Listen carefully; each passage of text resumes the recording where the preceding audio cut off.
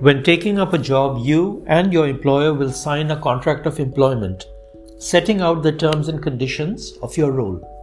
However, when one is going into some sort of a business arrangement with family and friends, many people don't enter into any written understandings or agreements.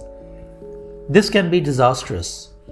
I have personally suffered more than once when, in my old-fashioned way, I have relied on verbal discussions and understandings and a firm shake of the hand, then left high and dry with a feeling of being exploited. When you have done your bit, the other side has not done their bit, and the project has ended in disagreement.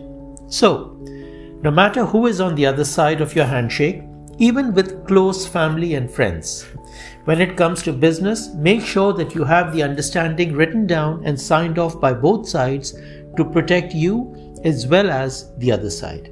And if your potential business partner is not prepared to do that, then you should not be doing business with that person. Take care and have a great day.